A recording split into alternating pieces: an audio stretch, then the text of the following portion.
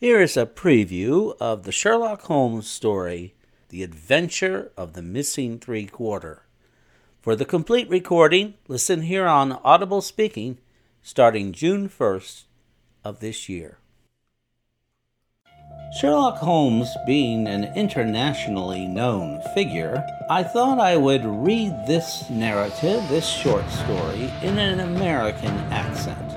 That happens to be my accent, and we'll try something different. Sherlock Holmes is for everyone. The Adventure of the Missing Three-Quarter. We were fairly accustomed to receive weird telegrams at Baker Street, but I have a particular recollection of one which reached us on a gloomy February morning some 7 or 8 years ago, and gave Mr. Sherlock Holmes a puzzled quarter of an hour. It was addressed to him and ran thus: "Please await me. Terrible misfortune. Right wing 3/4 missing. Indispensable tomorrow.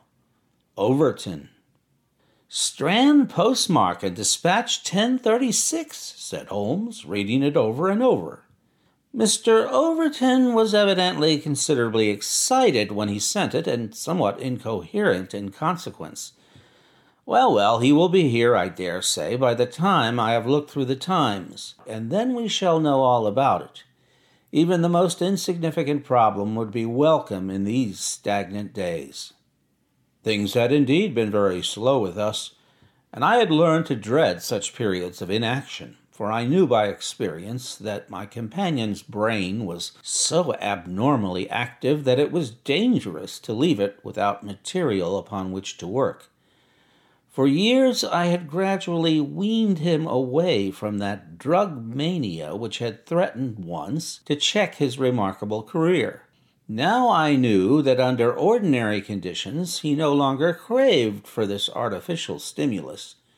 But I was well aware that the fiend was not dead but sleeping, and I have known that the sleep was a light one, and the waking near, when in periods of idleness I have seen the drawn look upon Holmes's ascetic face and the brooding of his deep-set and inscrutable eyes.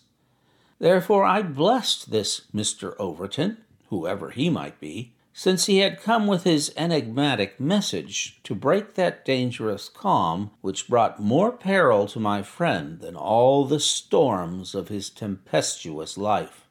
As we had expected, the telegram was soon followed by its sender, and the card of Mr. Cyril Overton, Trinity College, Cambridge, announced the arrival of an enormous young man, 16 stone of solid bone and muscle, who spanned the doorway with his broad shoulders and looked from one of us to the other with a comely face which was haggard with anxiety. "Mr. Sherlock Holmes?" My companion bowed. "I've been down to Scotland Yard, Mr. Holmes. I saw Inspector Stanley Hopkins. He advised me to come to you. He said that the case, so far as he could see, was more in your line than in that of the regular police."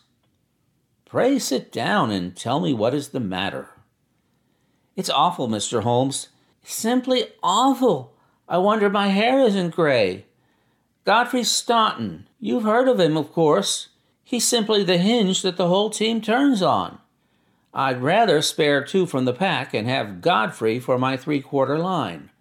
Whether it's passing or tackling or dribbling, there's no one to touch him. And then he's got the head and can hold us all together. What am I to do? That's what I ask you, Mr. Holmes.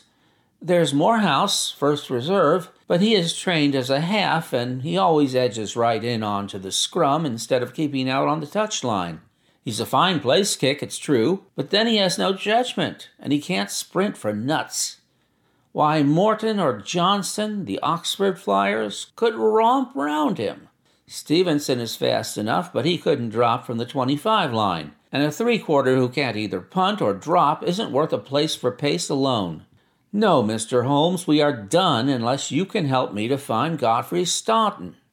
My friend had listened with amused surprise to this long speech, which was poured forth with extraordinary vigor and earnestness, every point being driven home by the slapping of a brawny hand upon the speaker's knee.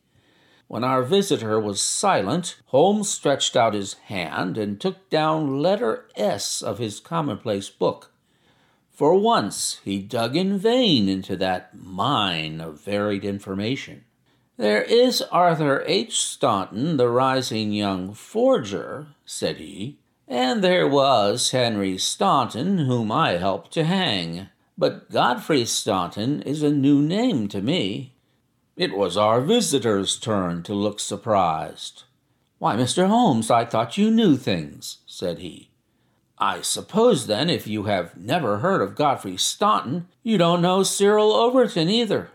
Holmes shook his head good-humoredly. "Great Scott!" cried the athlete. "Why, I was first reserve for England against Wales, and I've skippered the varsity all this year. But that's nothing. I didn't think there was a soul in England who didn't know Godfrey Staunton. Cambridge, Blackheath, and 5 internationals. Good Lord! Mr. Holmes, where have you lived?" Holmes laughed at the young giant's naive astonishment. "You live in a different world to me, Mr. Overton, a sweeter and healthier one. My ramifications stretch out into many sections of society, but never, I am happy to say, into amateur sport, which is the best and soundest thing in England. However, your unexpected visit this morning shows me that even in that world of fresh air and fair play, there may be work for me to do. So now, my good sir, I beg you to sit down and to tell me, slowly and quietly, exactly what it is that has occurred, and how you desire that I should help you." Young Overton's face assumed the bothered look of the man who was more accustomed to using his muscles than his wits, but by degrees, with many repetitions and obscurities which I may omit from his narrative, he laid his strange story before us. "It's this way, Mr. Holmes. As I have said, I am the skipper of the rugger team of Cambridge varsity, and Godfrey Staunton is my best man. Tomorrow we play Oxford. Yesterday we all came up, and we settled at Bentley's private hotel. At 10 o'clock I went round and saw that all the fellows had gone to roost, for I believe in strict training and plenty of sleep to keep a team fit. I had a word or two with Godfrey before he turned in. He seemed to me to be pale and bothered. I asked him what was the matter. He said he was all right, just a touch of headache. I bade him good night and left him. Half an hour later, the porter tells me that a rough-looking man with a beard called with a note for Godfrey. He had not gone to bed, and the note was taken to his room. Godfrey read it and fell back in a chair as if he had been poleaxed. The porter was so scared that he was going to fetch me, but Godfrey stopped him, had a drink of water, and pulled himself together. Then he went downstairs, said a few words to the man who was waiting in the hall, and the two of them went off together. The last that the porter saw of them, they were almost running down the street in the direction of the Strand. This morning, Godfrey's room was empty. His bed had never been slept in, and his things were all just as I had seen them the night before. He had gone off at a moment's notice with this stranger, and no word has come from him since. I don't believe he will ever come back. He was a sportsman, was Godfrey, down to his marrow, and he wouldn't have stopped his training and let in his skipper if it were not for some cause that was too strong for him. No, I feel as if he were gone for good, and we should never see him again." Sherlock Holmes listened with the deepest attention to this singular narrative. "What did you do?" he asked. "I wired to Cambridge to learn if anything had been heard of him there. I have had an answer. No one has seen him." "Could he have got back to Cambridge?" "Yes, there is a late train, 11:15. But so far as you can ascertain, he did not take it?" "No, he has not been seen." "What did you do next?" "I wired to Lord Mount James." Why, to Lord Mount James? Godfrey is an orphan, and Lord Mount James is his nearest relative, his uncle, I believe. Indeed, this throws new light upon the matter. Lord Mount James is one of the richest men in England. So I've heard Godfrey say. And your friend was closely related? Yes, he was his heir, and the old boy is nearly 80, crammed full of gout, too. They say he could chalk his billiard cue with his knuckles. He never allowed Godfrey a shilling in his life, for he is an absolute miser, but it will all come to him right enough. Have you heard from Lord Mount James? No. What motive could your friend have in going to Lord Mount James? Well, something was worrying him the night before, and if it was to do with money, it is possible that he would make for his nearest relative, who had so much of it, though from all I have heard he would not have much chance of getting it. Godfrey was not fond of the old man. He would not go if he could help it. Well, we can soon determine that. If your friend was going to his relative, Lord Mount James, you have then to explain the visit of this rough-looking fellow at so late an hour, and the agitation that was caused by his coming. Cyril Overton pressed his hands to his head. I can make nothing of it, said he. Well, I have a clear day, and I shall be happy to look into the matter, said Holmes. I should strongly recommend you to make your preparations for your match without reference to this young gentleman. It must, as you say, have been an overpowering necessity which tore him away in such a fashion, and the same necessity is likely to hold him away. Let us step round together to the hotel and see if the porter can throw any fresh light upon the matter. Sherlock Holmes was a past master in the art of putting a humble witness at his ease, and very soon, in the privacy of Godfrey Staunton's abandoned room, he had extracted all that the porter had to tell. The visitor of the night before was not a gentleman, neither was he a working man. He was simply what the porter described as a medium-looking chap, a man of 50, beard grizzled, pale-face, quietly dressed. He seemed himself to be agitated. The porter had observed his hand trembling when he had held out the note. Godfrey Staunton had crammed the note into his pocket. Staunton had not shaken hands with the man in the hall. They had exchanged a few sentences, of which the porter had only distinguished the one word, time. Then they had hurried off in the manner described. It was just 10:30 by the hall clock. Let me see, said Holmes, seating himself on Staunton's bed. You are the day porter, are you not? Yes, sir, I go off duty at 11. The night porter saw nothing, I suppose? No, sir, one theater party came in late, no one else. Were you on duty all day yesterday? Yes, sir. Did you take any messages to Mr. Staunton? Yes, sir, one telegram. Ah, that's interesting. What o'clock was this? About 6. Where was Mr. Staunton when he received it? Here in his room. Were you present when he opened it? Yes, sir, I waited to see if there was an answer. Well, was there?